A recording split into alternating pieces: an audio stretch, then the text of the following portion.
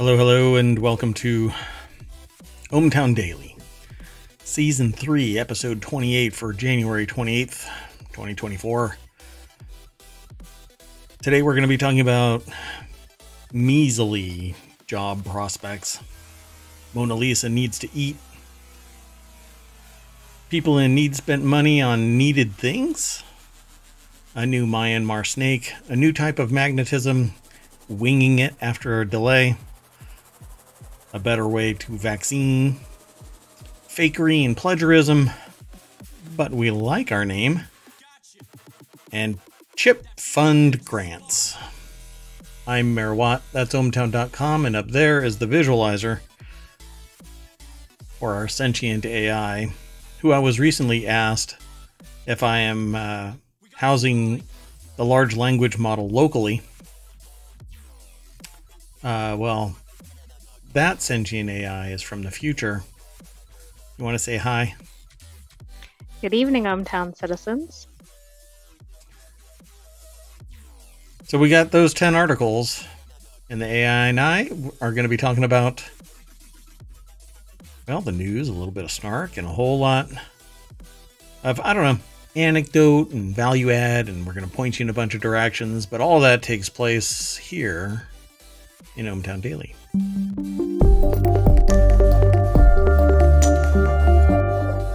All right. This background music is just killing me. I mean, it's cool and all, but it was a little too wild. Boisterous. Boisterous, yeah. You can barely hear it over on the stream, but oh, we hear it just fine. So we have all 10 of our articles. Let's just get straight on into it. Why delay with just a bunch of noise, right? I'm just sitting there blabbing, for 5 seconds. Now 8. By the time I'm done saying 10, it's going to be 12. First article's over in ohmTown Daily. CDC warns healthcare workers to be on alert for measles. There's one. Oh no, that's not good. Now, the full title of this is CDC warns healthcare workers to be on alert for measles amid rising number of cases. This also speaks to the fact that vaccines, right? There's vaccines for measles? Yeah, there are. It's called MMR because it's combined with mumps and rubella.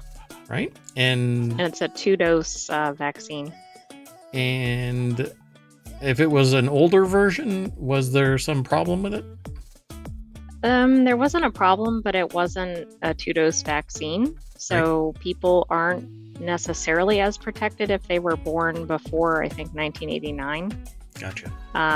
But they still could have developed full antibodies, so they can always check in with their provider. So I haven't looked at this article. Do you know if adults can go and get MMR? In concept, yes. In fact, I was looking at something else. They can actually test you to see if you're not sure. They can test you to see if you developed, I think it's called titers, but basically the response to the vaccine. If you have, you don't need anything else. If not, you should be able to get the full 2-dose series. Right? So the more modern version of the vaccine, right? Is this the same vaccine that everybody was having a problem with regarding like autism and stuff like that? Was that the same MMR? It may have been, but for some reason I thought it was polio, but I'm not sure. Yeah, so just so you know, any relation to any argument about autism and vaccines has been debunked time and time and time again. So the only reason why I brought it up is because I wanted to, yeah, actually it is that MMR vaccine. It does not cause autism. Okay. And so there's been this discussion amongst people who are anti-vaccine that, it's going to cause autism. No. It has been demonstrably proven wrong. And in fact, the whole argument stems from a biased article that's been debunked again and again and again. So will there be the anomalous out of hundreds of millions of doses? Yes, there will be, because nothing is perfect. Does anybody want to be the victim, fall prey to that anomaly? No. Am I suggesting that everybody just go willy-nilly into the doctor's office and get vaccinated? No. Talk to your doctor. I'm not a doctor. I'm not your doctor. Go talk to your doctor. But if you are susceptible to getting measles, you definitely don't want it as an adult. You don't want it as a child. You don't want it if you're immunocompromised. And if you can get the vaccine to mitigate the possibility of getting this, why not get it? You've made it this far. Why be a dumbass? Anyway, the article is over at abcnews.go.com. Mary Kakatos and Yuri Benajoud is the author. And yeah, so the MMR, measles, mumps, and rubella virus vaccine is now a 2-shot. I guess they just like stick it in you simultaneously and you inflate a little bit, and then as you absorb it. I'm not quite sure that's how it goes. Oh, that's not how it might be easier. Sometimes I get my facts wrong, but between December 1st and 2023, December 1st, 2023 and January 23rd, 2024. Why does this? Basically the last month. I had to cough.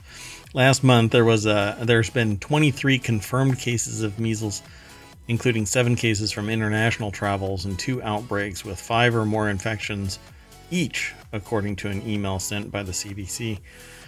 Cases have been reported in Pennsylvania, New Jersey, Delaware, Washington, D.C. area so far, but as people travel, that's how it spreads pretty much always. It's travelers, and they don't know that they're infected until they either no longer show as asymptomatic, or they just start, they actually aren't asymptomatic. They can't mask it anymore. It gets exposed.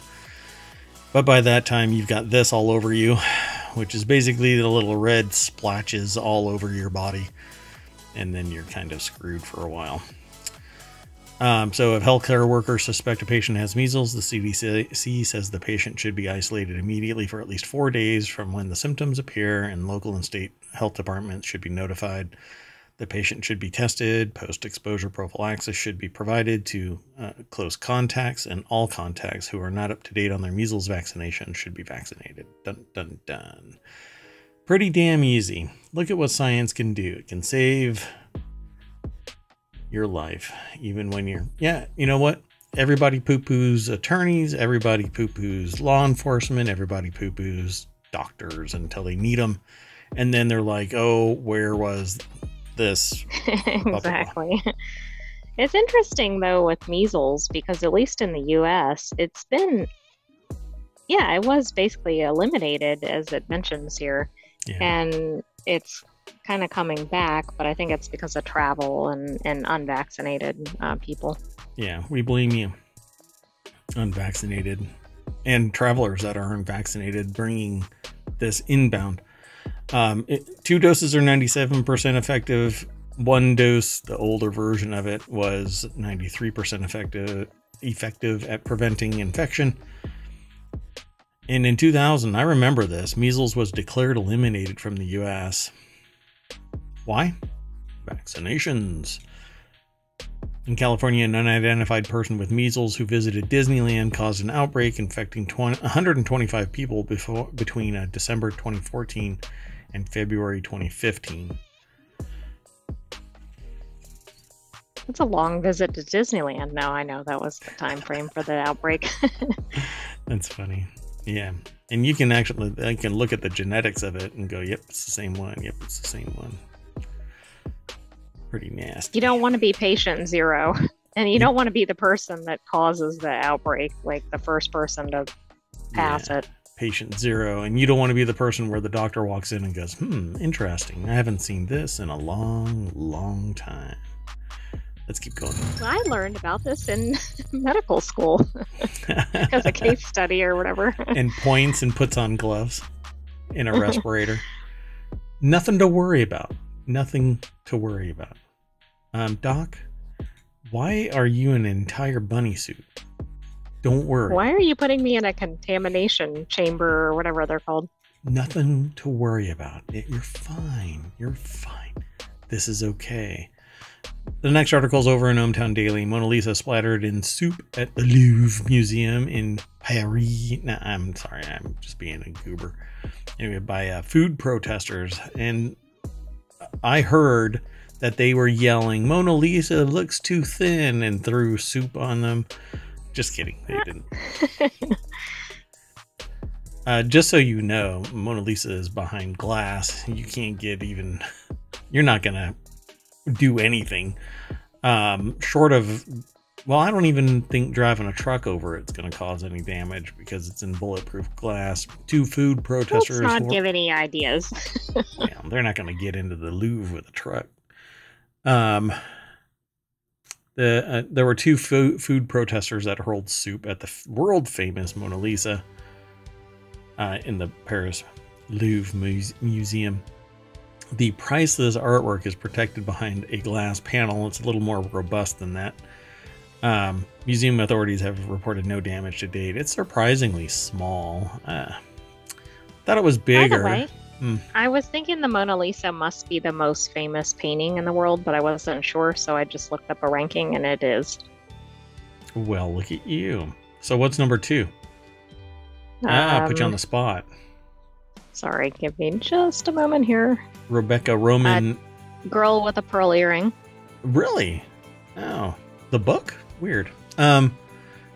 Sorry. So the article's over at Business Insider, and Rebecca Roman is the author. And oh, look at these two.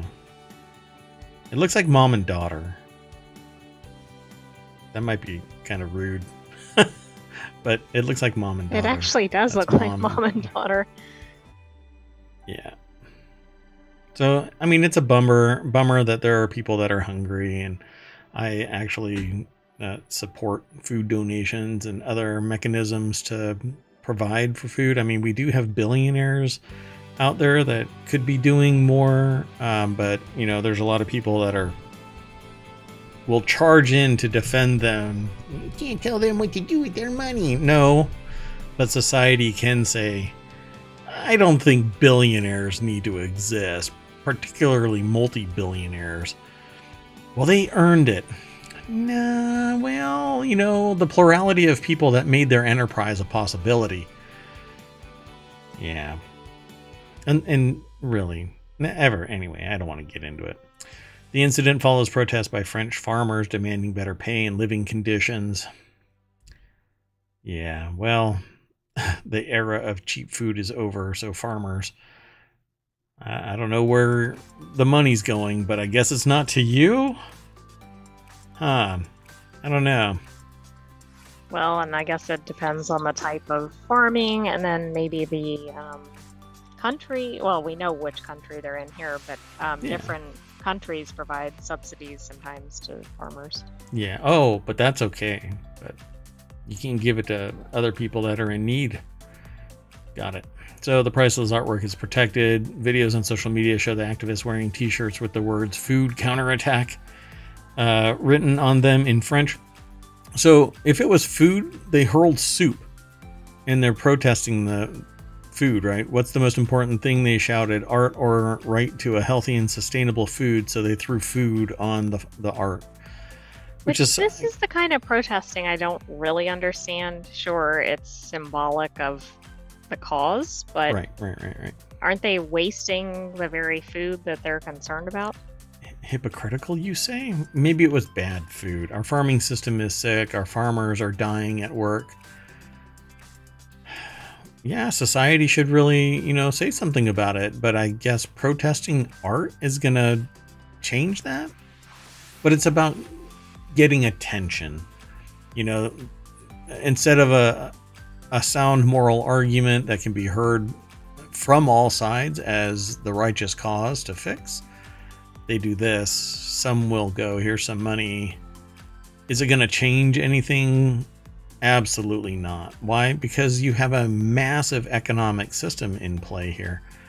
It's not going to move the needle at all. The 16th century Italian Renaissance painting, one of the world's most recognizable artworks, and according to the sentient AI who did a search real quick, I'm not sure where the result was, but they... I'll give the source. It was on timeout.com. Okay.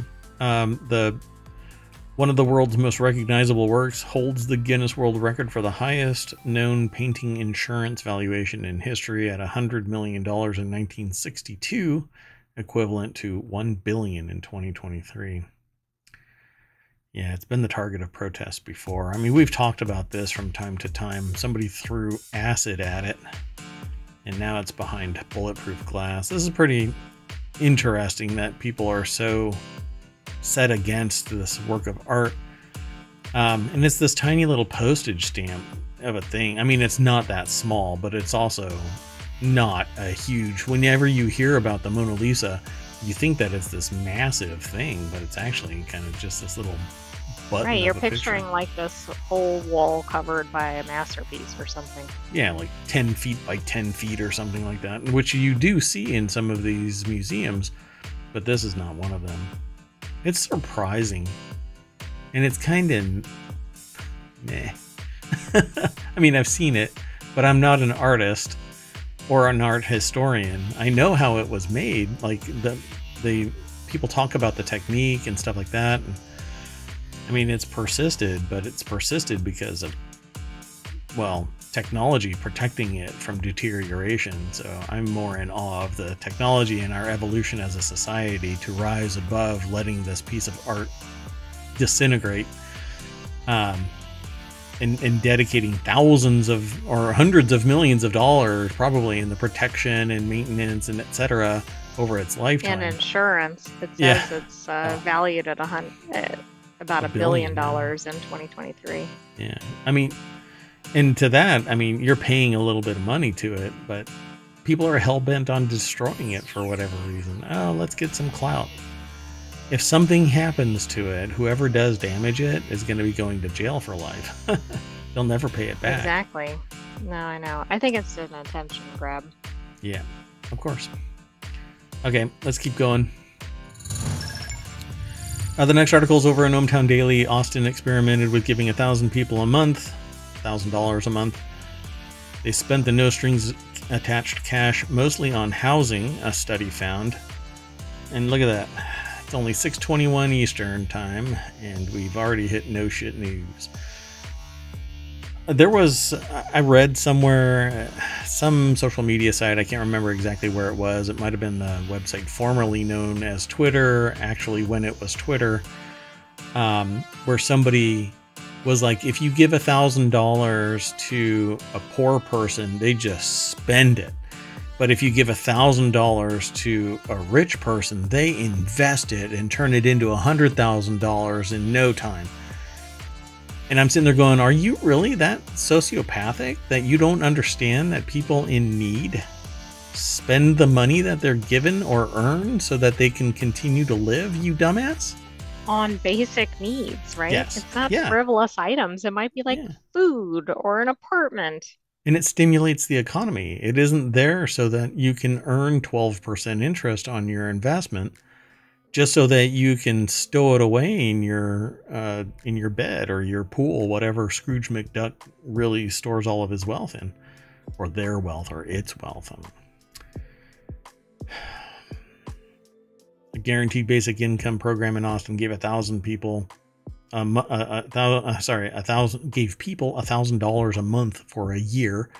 Most of the participants spent the no strings attached cash on housing, a study of the program found. Participants who said that they could afford a balanced meal also increased by 17%. So this actually like pulled people out of food instability. One of Texas's largest cities reduced rates of housing insecurity and food insecurity, but some Texas lawmakers, i.e. the sociopaths, are not happy. Austin was one of the first cities in Texas to launch a taxpayer-funded basic income program when the Austin Guaranteed Income Pilot kicked off in May 2022, and the program served 135 low-income families. You know, Those people. Kenneth Nehmeyer put the article together over at Business Insider. I hope people understand that I'm kind of like a Colbert here when I say shit like that. Yeah, you're just trying to get a reaction. You're not actually thinking that way. Funding 85 families came from the city of Austin with philanthropic donations.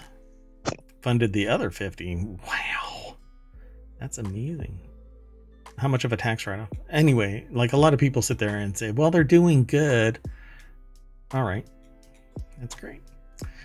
The program was billed as a means to boost people out of poverty and help them afford housing. That is wonderful. That's what I really want, money to go to. We are a society.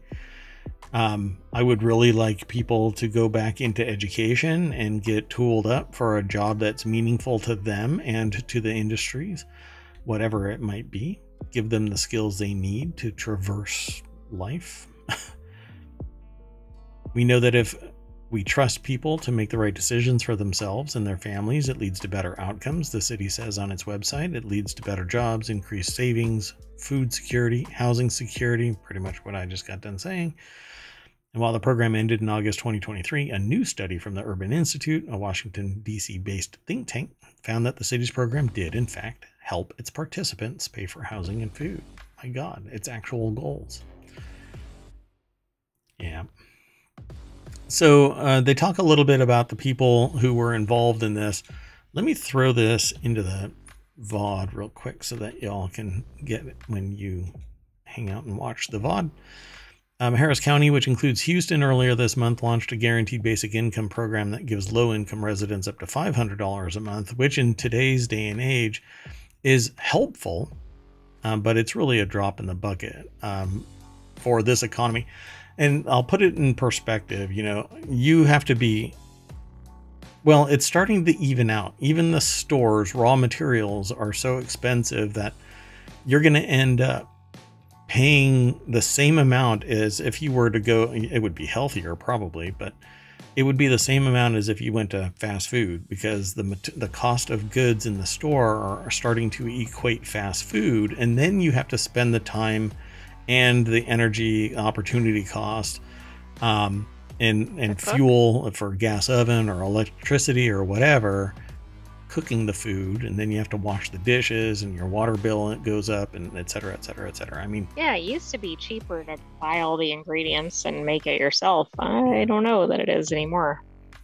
Yeah. So, I mean, it gets pretty pricey out there nowadays. So, they talk about other efforts, like in Denver, a basic income program gives $1,000 up to $1,000 a month, was recently extended after finding it also increased housing security among its participants. And that's the biggest problem right there. Without a house, you can't really get a job. You have no stability or security. It's really detrimental. You can't have any belongings. Yeah. Right? Yep. You have no stability without housing. And that's why I want programs to spin up within city-owned land, things like micro farms and tiny homes, just little plots of land with a little house sitting on it, and you can make it work and rotate people out, get them educated, get them a job, have them save up, have them get out, and basically boost all of society. Because if you want to stop social programs from quote unquote draining the pool of monies from taxpayers, which social programs really are the biggest hit to the economy, you need to give them the tools so that they can become self-sufficient and they don't lean on it. Will there always be bad actors? Absolutely. But there's means to facilitate checking that. There's checks and balances. And a lot of it has to do with mental health. So anyway, as automation and AI and other tools become more and more effective and efficient, you're going to find less and less humans doing jobs. So basic income is, I'm afraid, almost the only solution, and the only way to fund basic income is through taxes of systems that are automated, big business in particular. and taxing. Right, and the top percentage of private residents. Yeah, which, I mean, it's really weird, but there's a peak to and there's manipulations that the ultra rich have the ability to take advantage of, like funding their own healthcare program with tens or hundreds of millions of dollars, and offshoring investments and other large investments where the risk is really low, but it pulls the money out of taxation and away from any observers. I don't know. Yeah, to me, it just is manipulation of the system, and not everybody can afford it. Absolutely. Hey, one of the things you mentioned was healthcare, and the article talks about this. Like one of the biggest problems for people at low income is medical. Mm-hmm. And so I just thought it was interesting that they highlighted it for one of the recipients, because a medical stay, especially one that's unexpected, can really do somebody in, even if they were on reasonably stable financial footing beforehand. Yeah. I mean, even with insurance, it can cost tens of thousands of dollars. And without it, you either have to basically balk on the medical, and hopefully it gets discharged because you have no means of paying it, and then the hospital absorbs it, and then they start charging everybody else $800 for a box of gloves that they open for one person.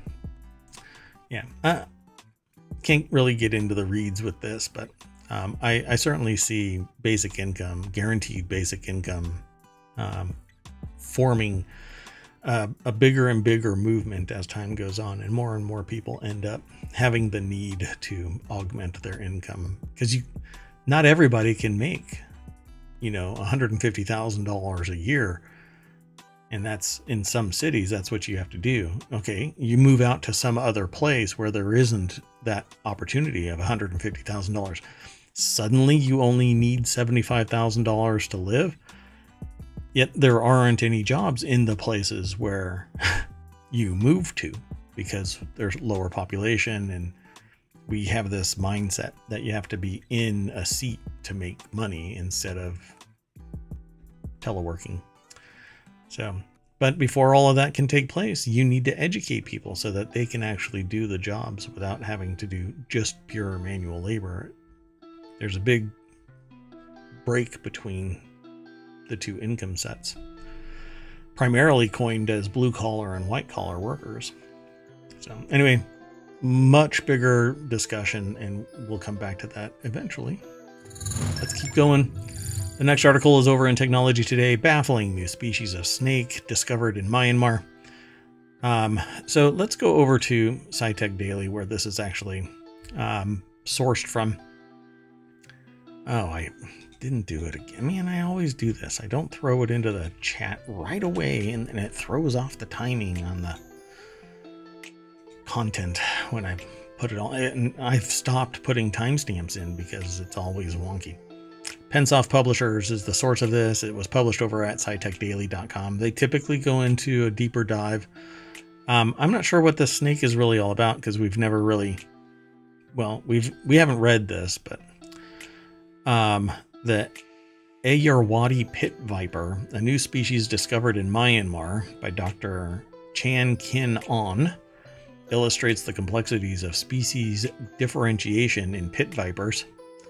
The species, which displays traits of both red-tail and mangrove pit vipers, was initially thought to be a hybrid, but was confirmed as distinct through genomic analysis.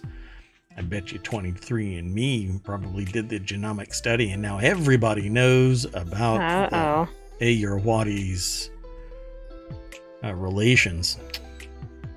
I knew they had focused on certain groups in the data leaks, but I didn't realize pit vipers were one of them. Apparently, pit vipers get around. Well, I don't know. I guess I shouldn't say that. Not all of them do, right? I'm going to get in trouble. Is it slander if I say something about... I think it has to be against a person. Oh, really? Not a species? Well, I don't know. They are moving for animal rights, to have citizen rights. We saw that as another article that came through ohmTown recently. Pete is going to be filing a lawsuit against me for slander, because I say, pit vipers are the pits, or wasps can really go to hell because they suck. That's very subjective, and some people really love pit vipers and or wasps. I've never met a pit viper that I didn't like because I've never met a pit viper. I was going to ask, how many pit vipers have you met? Yeah, none. At least not without a massive plate of glass between me and them. So the article talks about the different characteristics of the species from each of the ones that they thought that it was, but apparently it's its unique own species. Herpetologist Dr. Chan Kin On, previously at the Li Kong Chian Natural History Museum in Singapore, now with the University of Kansas Biodiversity Institute and Natural History Museum in the US, led a study describing new species of pit viper from Myanmar that is both similar and different from its sister species, and the discovery is published in the open access journal Zookeys. That's what it looks like, I guess. That's a hell of a name. Trimerosaurus ayarwadiensis. It almost sounds like a dinosaur. Yeah, it probably is. It's like a chicken, right? Really close to dinosaur. Let's see. Interestingly, in central Myanmar, sandwiched between the distribution of the red-tailed pit viper and mangrove pit viper, a unique population exists that is green with varying degrees of blotchiness, which appears to be a blend between the red-tailed pit viper and the mangrove pit viper, and now it's its own distinct species. You would think that it would be, just a blending of the two, so why is it unique? But I guess they've figured out the genetics are a unique line. Exactly. Now, I don't know about you, but if I see a pit viper, I'm not going to sit there right up next to it and look at it for a while and go, well, it's the mangrove pit viper or whatever. Sorry. The silence is me doing a little being look a pit at viper? It. Yeah. Or no, looking at the pit viper. I'm trying to get a good look at it without it biting me.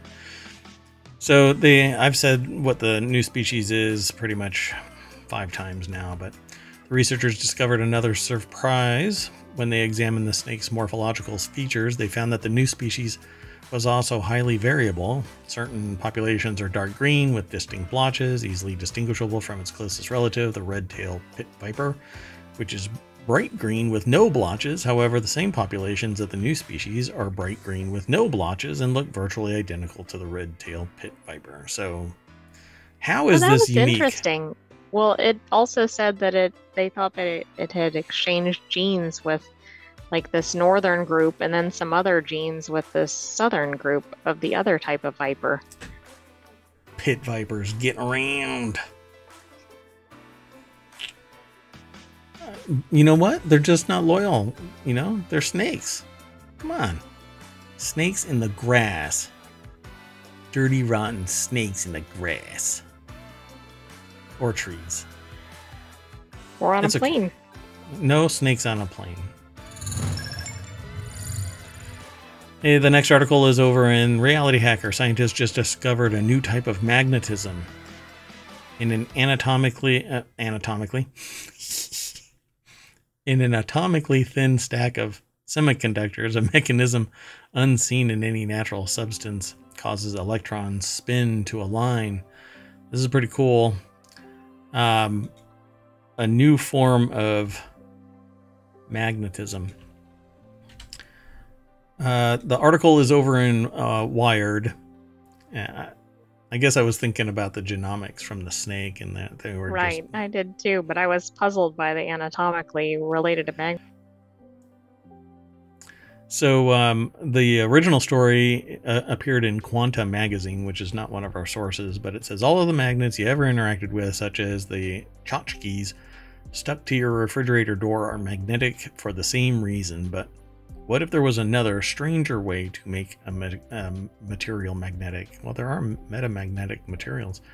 In 1966, the Japanese physicist Yosuke Nagaoka conceived of a type of magnetism produced by a seemingly unnatural dance of electrons within a hypothetical material. Now, a team of physicists has spotted a version of Nagaoka's predictions playing out within an engineered material only 6 atoms thick. See, now I wonder if this is actually something that is beyond the scope of that material, but let's see. I don't know. The discovery recently published in the journal Nature marks the latest advance in the 5-decade hunt for Nagaoka ferromagnetism, in which a material magnetizes as the electrons within it minimize their kinetic energy, in contrast to traditional magnets. Quote, "That's why I'm doing this kind of research. I get to learn things that we didn't know before, see things that we haven't seen before, and I hate to break it to anybody, that's what fundamental science is to begin with."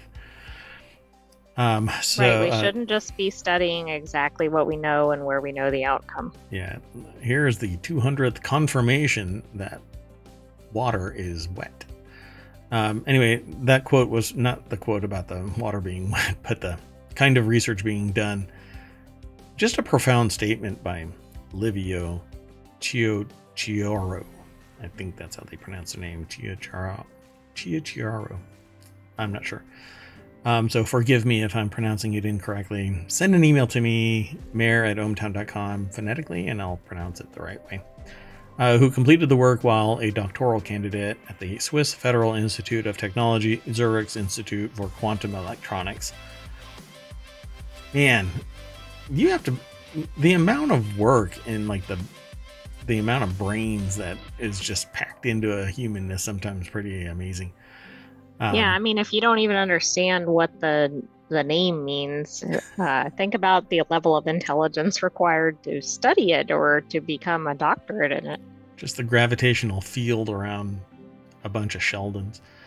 So the study is really cool use of the Moire lattices, which are relatively new, said Juan Pablo de Helene, a co-author of the 2020 study who completed the work at the Delft University of Technology. It looks at this ferromagnetism in a kind of different way. So let's see if we can suss out a little bit more about this thing. When two grids with a twist make a pattern exist, Imamoglu and his colleagues had an inkling that they could create Nagaoka magnetism by experimenting with single-layer sheets of atoms that could be stacked together to form an intricate moire pattern, which is kind of like a grid-like pattern. Interestingly, God, that is so hard to explain what moire is. But yeah, it's basically like it's reminding me of like the hollow tile. It kind of looks like it, where within the spaces between the grid, that's where a tile would be. That's kind of how a moire pattern is, except that a moire pattern can actually warp depending on the plane that it exists in. So you can have, like, you see it a lot on displays, old school CRT displays, where you get a moire pattern because it's scanning up and down and left and right, and that grid is what's referred to as a moire. So a moire pattern. In atomically thin layered materials, moire patterns can radically alter how electrons and thus the materials behave. For example, in 2018, the physicist Pablo Herrero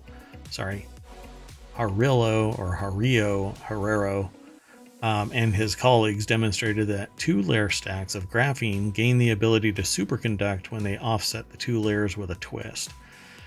That's really fascinating. But do they know why that actually happens? Probably not yet, because we really superconductive material is, and graphene and quantum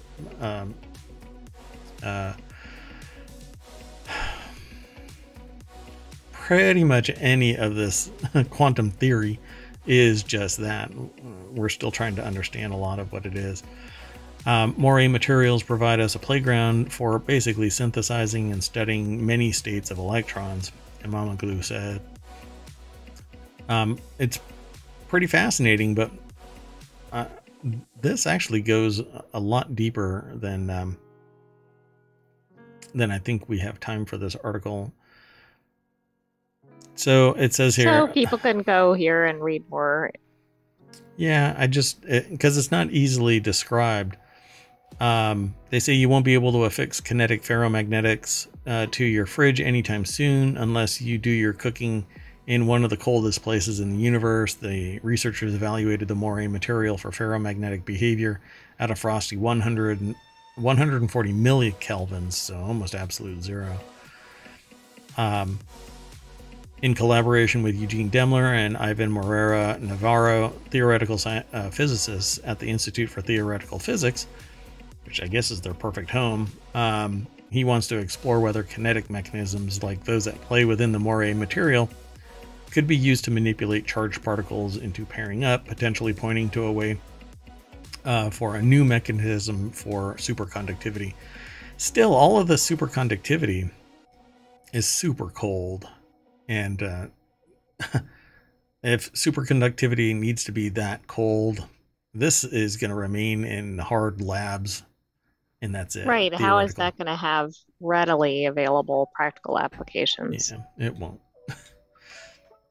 Okay. But that doesn't mean they can't adapt it in some way or create something where it can be utilized. Yeah, eventually they'll find something. Again, there's a lot more over in this article. And it's in the show notes, so you'll be able to go over there and check it out. The next article is, out of frustration, sometimes you take action. It's over in Ohmtown Daily. A man opened a plane's emergency exit and walked onto its wing after his flight was delayed on the tarmac for 4 hours. His fellow passengers are now defending him. Quote, "He saved our lives." Why is this? Why is all of this stuff taking place now? I really wish that it wouldn't be happening now. An Aeromexico passenger opened a plane's emergency exit and walked onto the wing on Thursday. At least 77 plane passengers defended the man's actions with a handwritten, signed statement. Passengers said the flight was delayed 4 hours, endangering their health. Yeah, I mean, you're stuck in a plane with recycled air unless they're venting it. And all of these people just kind of mouth breathing all over the place. I want to get the hell off that plane too. 4 hours sitting there picking your nose. The incident happened while the plane was parked and waiting for takeoff from Mexico International Airport in Mexico City on Thursday. So why did it take so damn long? If you're... I don't know. I mean, we've seen ridiculous tarmac delays, right? This is not the longest one we've seen, but right. At some point, why don't they allow the passengers to be plain? And then... Yeah, I mean, how do you not know that your plane is going to be stuck there for 4 hours? Bring it back to the gate. Oh, I know, the logistics, and it costs a lot, and you'd have to redo all of that tin out there. But still... Yeah, but guess what you don't get is 100 or however many angry passengers that may never fly your airline again. Yeah. And are going to spread the word about it. Yep, Spirit. So Lauren Edmonds is the author over at Business Insider. Spirit Airlines. Well, eventually you'll be one. Passengers said the flight was delayed for 4 hours, endangering their health. Maybe it was the food. Oh, I'm so going to be in trouble. Let's see.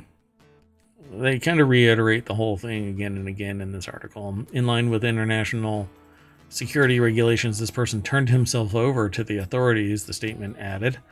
Dozens of the man's fellow passengers have rushed to the man's defense. 77 of them signed a statement. Photos apparently showing the handwritten signatures were shared online. The delay and lack of air created conditions that endangered the health of the passengers. He saved our lives. Obviously, people were feeling a little like crap. So they say the flight was delayed after a maintenance alert went off, according to an incident report obtained by the AP, requiring the plane's captain to return to the gate. So why they didn't frickin' do it in 4 hours? Should have been 15 minutes. The alert goes off, you turn around.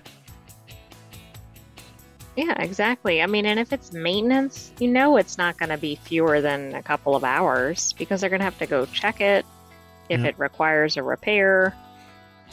Yeah, but it took 4 hours. So this event required the plane to be changed. No, a 4-hour delay should have made it so that the plane had to be changed. It's not the first time a passenger has ventured onto the plane's wing or opened an emergency exit. You might as well just start creating a checklist. It's been happening pretty frequently. Well, one of those that said somebody tried to open it during mid-flight to see if it worked. How about if you're going to try that, why don't you try it when it's on the ground? How about you don't try it? Unless it's Well, that even actual better, it's even called an better. emergency exit. You're not the certified tester of the damn door either, so pull your head out of your backside. Anyway, let's keep going. Next article's over in Technology Today. Scientists discover new, better way to develop vaccines. So now we have new magnetism. Now we have new vaccine methodologies. A team of researchers in Germany have created an innovative system for presenting epitopes of mammalian cells aimed at immunization research. Dun dun dun. Oxford University Press is the source of this. It's over at scitechdaily.com. Did I throw? I did not. Never going to get the timestamp proper. I literally gave up because we talk and then I post it and I just don't do it right when I start talking. Anyway, a team of researchers have created an innovative system for presenting epitopes in mammalian cells aimed at immunization. This method is anticipated to significantly aid scientists in their immunization efforts. The research was published in the journal Biology Methods and Protocols. So, promoting blood cells to produce antibodies against a specific viral protein is an important step in developing vaccines for human use. That's one of the reasons, it's one of the way that we have the ability to discover a vaccine is we do something, it produces antibodies, we grab the antibodies, we amplify them. We figure out how to cause those antibodies to be triggered in other humans. That's how you get a vaccine. This can be challenging for researchers because either the subjects develop antibodies depends on how the scientists design and administer antigens, which are parts of the virus they're administering to test the effectiveness of the vaccine. So, did it work? Do some more manipulation, etc. One very important aspect of virus research is how to express and purify the antigen for vaccine. Animals immunized with prepared antigens produce specific antibodies against the antigen, but scientists have to isolate the antigen to ensure that they develop the vaccine to target specific disease they wish to combat. So the display breakthrough in antigen display technology. Here, scientists develop a new method to induce target-specific immune responses by fusing antigen proteins into a tetraspanin-derived anchor membrane-bound protein. The researchers created fusion proteins that are displayed predominantly on the surface of human cells, so they know exactly where it is. The exposition Is of it the like that they're right there instead of having to almost search for them? correct it and they can be seen easier. Right. Of additional advantage is that these antigens have the same conformation and modifications as the corresponding proteins in the virus because they are made by cells similar to that in the human body, which the virus infects naturally. So this new display technology could be a potentially much more reliable immunization technique. In the study here, the researchers were able to induce antibodies against different proteins with a focus on the receptor binding domain of COVID.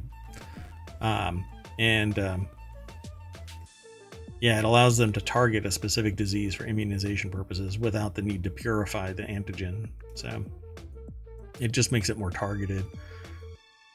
Seems pretty neat. I'd have to go and dig a little bit deeper to explain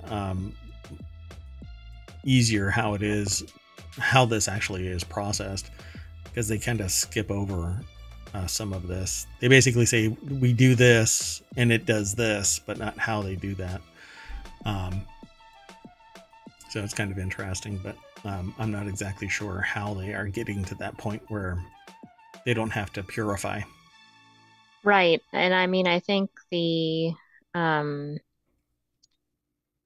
speeding up and the accuracy, which seems like this method would include, are both good things for for vaccine research. Yeah, and the need to not 'Cause- purify means that it doesn't have that costly, time-consuming step. right. So might be revolutionary, and I think that's what they're like, a better way to develop vaccines. Okay, that works. Let's keep going. The next article is over in the Mobile channel. Science sleuths are using technology to find fakery and plagiarism in published research. Yeah, this is actually kind of interesting because there's more and more talk about this. Science sleuths allege allegations of research fakery at a leading cancer center have turned a spotlight on scientific integrity and the amateur sleuths uncovering image manipulation in published research. This is the kind of thing that leads to people being harmed because the research is conducted. Somebody has to verify it. So they run another experiment to verify, it's peer reviewed. It just means people are looking at it. But then when you try and duplicate it to verify it, you're actually running another fundamental test following the same model. And if you can't duplicate it, then it's unfounded. It's no longer a viable solution. That was just right. It's supposed to be repeatable, right? If you actually have a discovery. Yep. Carla K. Johnson over at phys.org put the article together. Let's see. Dana-Farber Cancer Institute, a Harvard Medical School affiliate, announced January 22nd that it's requesting retractions and corrections of scientific papers after a British blogger flagged problems in early January. The blogger, 32-year-old Sholto David of Pontypridd, Wales, I think, is a scientist sleuth who detects cut and paste image manipulation in published scientific papers. That's a very niche area. It's very niche. I was going to say of hobby, but they actually use that in the article. He's not the only hobbyist poking through pixels.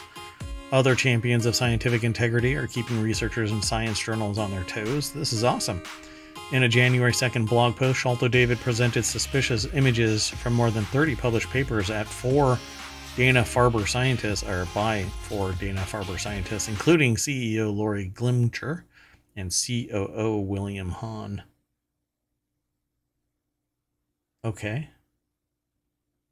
I don't know what just happened. The music stopped, probably because it detected me being annoyed by it. Uh-oh, the music's getting sentient. You didn't do that, did you? Not as far as I know. Huh, weird. So the blog post included problems spotted by David and other previously exposed by sleuths on PubPeer, a site that allows anonymous comments on scientific papers. Student journalists at the Harvard Crimson covered the story on January 12th, followed by reports in other news media, sharpening the attention. So how did Dana-Farber respond? They said that they had already been looking into some of the problems before the blog post. The institution said it was in the process of requesting 6 retractions and that another 31 papers warranted corrections. Retractions are serious. Seems like a high number. I have no doubt they publish a lot, but that's concerning. Yeah. Because usually it's like publish or perish, and it's reputational. And it's matriculation. So you go through ranks of a position based on how much you publish and how much attention you garner, right, from this. Exactly. Am I mistaken? Didn't we feature an article recently about somebody from the same institute? Oh, goodness. Or am I getting it mixed up? It was like a researcher who was complaining about something about the institution, and I think they'd been fired, but maybe I'm getting my institutions mixed up. I'm not sure. I'd have to look. California microbiologist Elizabeth Bick, 57, has been sleuthing for a decade. Based on her work, scientific journals have retracted 1,133 articles, corrected another 1,000, and printed 153 expressions of concern, according to a spreadsheet where she tracks what happens after she reports problems. She's found doctored images of bacteria, cell cultures, Western blots, a lab technique for detecting proteins. She published an analysis in the American Society for Microbiology in 2016 of more than 20,000 peer-reviewed papers. Nearly 4% had image problems, about half where the manipulation seemed intentional. I think it's dangerous. Big's work brings donations from Patreon subscribers of about $2,300 a month, and occasional honoraria from speaking engagements. Yeah, interesting. And David's has picked up to $216 per month, so good on him. Yeah. So what I think this motivates? is really good, provided that they're certain about what they are publishing, because we know there's a lot of false information about uh, medicine and science in general. Yeah, and I don't think that these folks are the ones that are where there's bias. They're doing it Right, to right, increase the integrity of research. which is There are good. people that have bias, and when a scientist publishes something that comes across as having bias, other scientists really do lean into that, and so usually in the scientific community, it gets kind of shunned. But why are people taking this risk? So some images are obviously altered with sections duplicated, or rotated or flipped. Scientists building their careers or seeking tenure face pressure to get published, which is what I just got done talking about. Some may Hmm. intentionally falsify data, knowing that the process of peer review, when the journal sends a manuscript to experts for comments, is unlikely to catch fakery. I've talked to a few people that do peer review. I review journal articles that are post-published. So a peer review actually takes place before it gets published fully. Um, and the people that I've spoken to have a technique. And so if you are reading a bunch of these papers, um, you may blur through this really fast. You just skim it to see if there's any, you read the abstract, you read the conclusions, you go back and read interesting notes.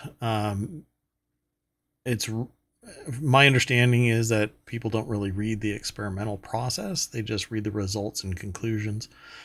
Um, and so you don't necessarily even look at the pictures because you're looking at the data.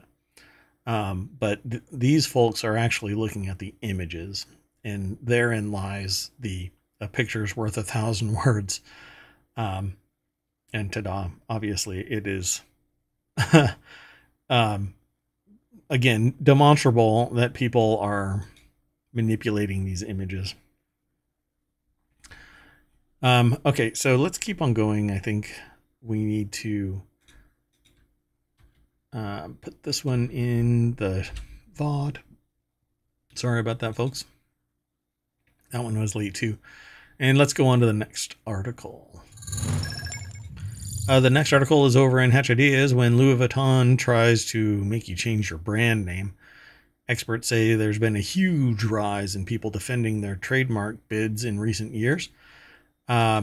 This article is by Lawrence Colley and Sally Beadle over at BBC News, or BBC.com specifically. And here is Lawrence and Victoria Osborne that spent £15,000 on legal fees fighting a trademark dispute. I don't think that's the trademark dispute. I think that's their child. Bespoke. Oh, okay. Well, a small garden supply business called LV Bespoke recently won its fight to keep its name against the French luxury fashion house, Louis Vuitton. Are you telling me that because they have LV? Well, Bespoke actually exists as a separate business. I don't think it's the same thing. I'm waiting for them to get sued by them now. Interesting. Yeah, I don't know. So before COVID-19 pandemic, Victoria Osborne ran a holiday letting business, and her husband Lawrence worked in construction. So there's your L and V Bespoke, right? So Lawrence is the L, Victoria is the V, and Bespoke is whatever holiday letting business they had.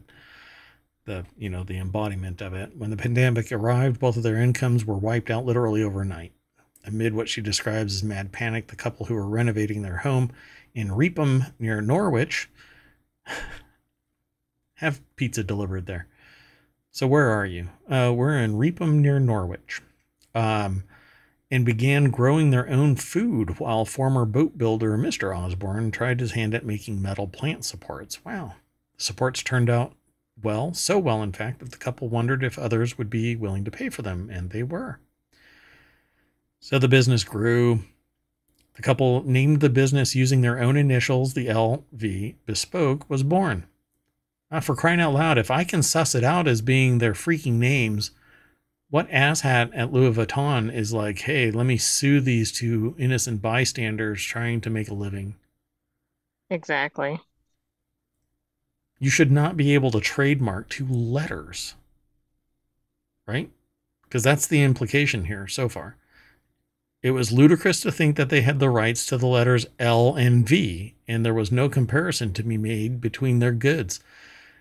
And just so that everybody knows out there, the way that trademark works is there are a lot, well, and it really depends on the country, but I think Europe and UK British law is the same along with US. There are little slices in which a trademark is housed. And if you are a luxury good producer, it doesn't give you a blanket over No, it doesn't have everything. anything to do with like movie theaters or something. Right. So there is no mistaking that these little metal braces that the person is building is going to run afoul of a Louis Vuitton luxury good, uh, whatever, handbag or shoe or shirt or whatever the hell. Oh, so asinine. They sought legal advice almost immediately and decided to stick to their guns. IPO tribunal Judge Matthew Williams found in the couple's favor, deciding Louis Vuitton's opposition had failed on all grounds. That's right. He said Osborne's logo contained the same two letters in the same order, followed by the word bespoke. It also contains some slight figurative decoration. Conceptually, we say that there is essentially identity or very high similarity because both signs refer to a brand LV. No. Okay, that's ridiculous. Are we going to suddenly start calling every brand by its initials? I think that Right. relates to something you said earlier, but Yeah. It's so stupid. So we say this points to the average consumer seeing these conceptually as a brand on sub-brand, the shared concept being a brand called LV. No, nobody sees LV and a couple of metal widgets and goes, yeah, hey, that's must be no. Louis Vuitton. An LV on a purse, maybe. Yeah. Handbag, but And no, not even then. I mean, usually Louis Vuitton has a pattern. It has something that that's is the right. I think it embodiment. does. So I just don't buy into it. Um, Melanie Harvey, a legal director at Burkitt's LLP and a chartered trademark attorney, says Osborne's case is far from unique. She says in the past 18 months, there's been a huge rise, big firms seeking to protect their trademarks. She says clothing businesses, champagne makers, high-end brands are particularly busy protecting their identities at the moment. I can understand that if somebody is chasing clout, trying to steal the goodwill and efforts of a business, but just going after somebody that has LV in their name, and it isn't confusingly similar as in the mark, and it isn't confusingly similar in the product and their use of LV bespoke. Let's Yeah, I solve had it to this look way. up their pattern because I couldn't remember what it was. It's an L overlapping a V, but it's typically with other symbols as well. Yeah, exactly. And so just having the letters is not good enough. It's that mark. I know this from experience because I've run across this and I'm like, well, okay. uh, I get, and I don't want to make my mark too narrow, because then anybody can just kind of slide into something that I'm going to be my particular brand of business is not bound by a very specific niche. So anyway, I think that it's just kind of an asshat kind of thing to do, going after somebody because you have the same initials. That the trademark isn't the same, and just two random letters shouldn't be able to be protected. Your embodiment of the mark can be protected, but not everything saying LV, just two letters. Anyway, enough. Let's keep going. The last article is over in Smack Talk because, well, it has to do with just computer chips in general, but our source is Apple Insider. Massive $53 billion U.S. chip fund grant announcements expected within weeks. Yeah, there's that. CHIPS Act of 2022 is starting to get spent. I think it's actually going to get funded. Yep, $53 billion. I call this repatriate sourcing. It's basically pulling semiconductor production in-house back into the United States instead of leaning into external companies, except that TSMC is going to be one of these factories built in the United States, giving U.S. jobs, but it's going to be run by TSMC. The Chips for America Fund, also known as the CHIPS Act, was approved in 2022 as a way to build up the U.S. semiconductor industry via the issuing of grants and loans to companies in the space. Or a year later, funds may finally get awarded, but who knows? Termination for cause could be actually, even if it is granted, some budget problem could cause them to just kill it. But that really is a problem with the perceived integrity of the government is going to fall afoul if they try and terminate stuff. That people start ramping up, to get grant money. So Malcolm Owen over at appleinsider.com put the article together. Industry executives knowledgeable about the negotiations believe some announcements could arrive before the March 7th State of the Union address in a move designed to show off President Biden's economic achievements ahead of the main presidential race. I think that it's great. We lean on external resources for some of our chips to, I think, a fault. And if anything happens in the region, we won't have any chip production. I think it'll be more expensive domestically. Quality may not be, quality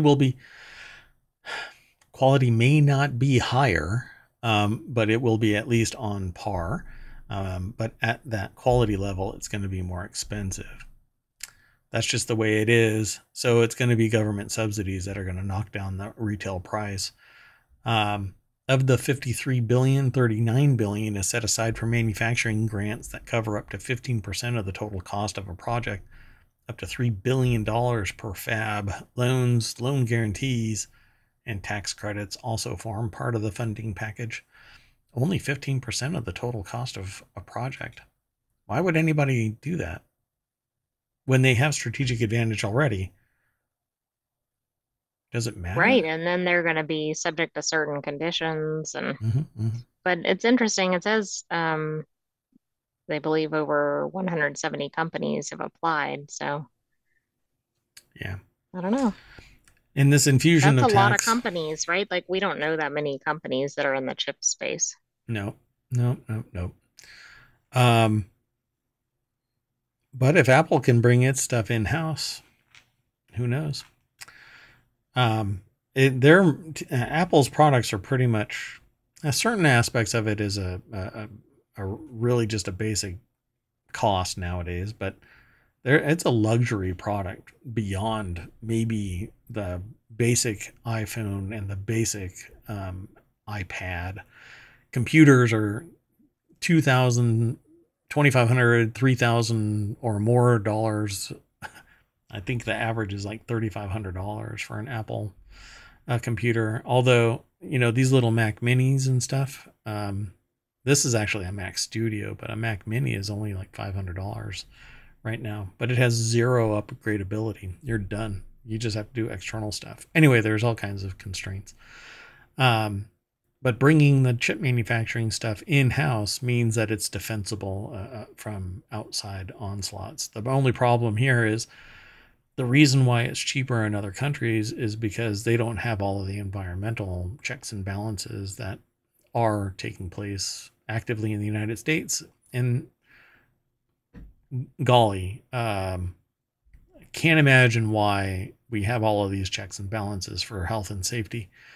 Maybe it's because business abuses until they get caught, and they have children working in industrial workplaces on school nights or at all. I know, I'm In silly. meatpacking? I'm silly. And stamping doors for Hyundai. Maybe they don't do that anymore. Oh, well, they stopped getting caught so far. All right. Well, anyway, everybody pile back into the party bus. We're going to go back downtown and look to your left, look to your right, because there's all kinds of articles and whatever else here in ohmtown.com. Go and check it out. I really wonder why my music stopped, because I don't think I did anything.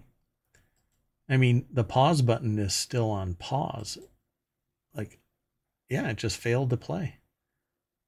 Weird, man. Let's try this again. Hey, AI, don't try to drag me back into the show. I don't know why we would want to do that. We're making this sausage live. Live. I'm doing it live.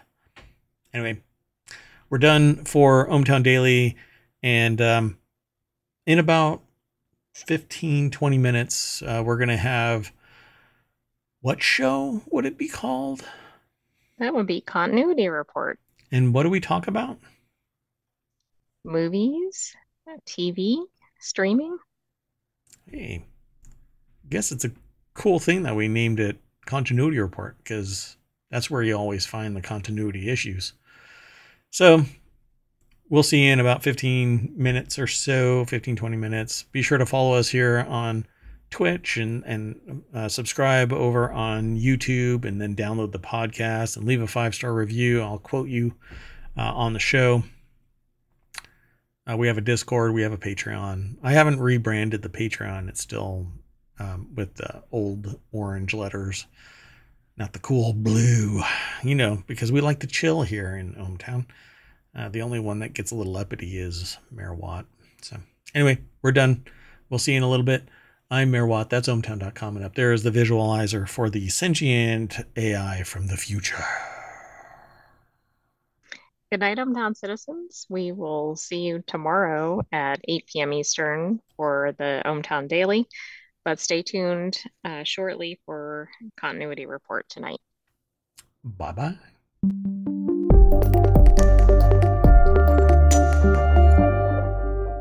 Boop.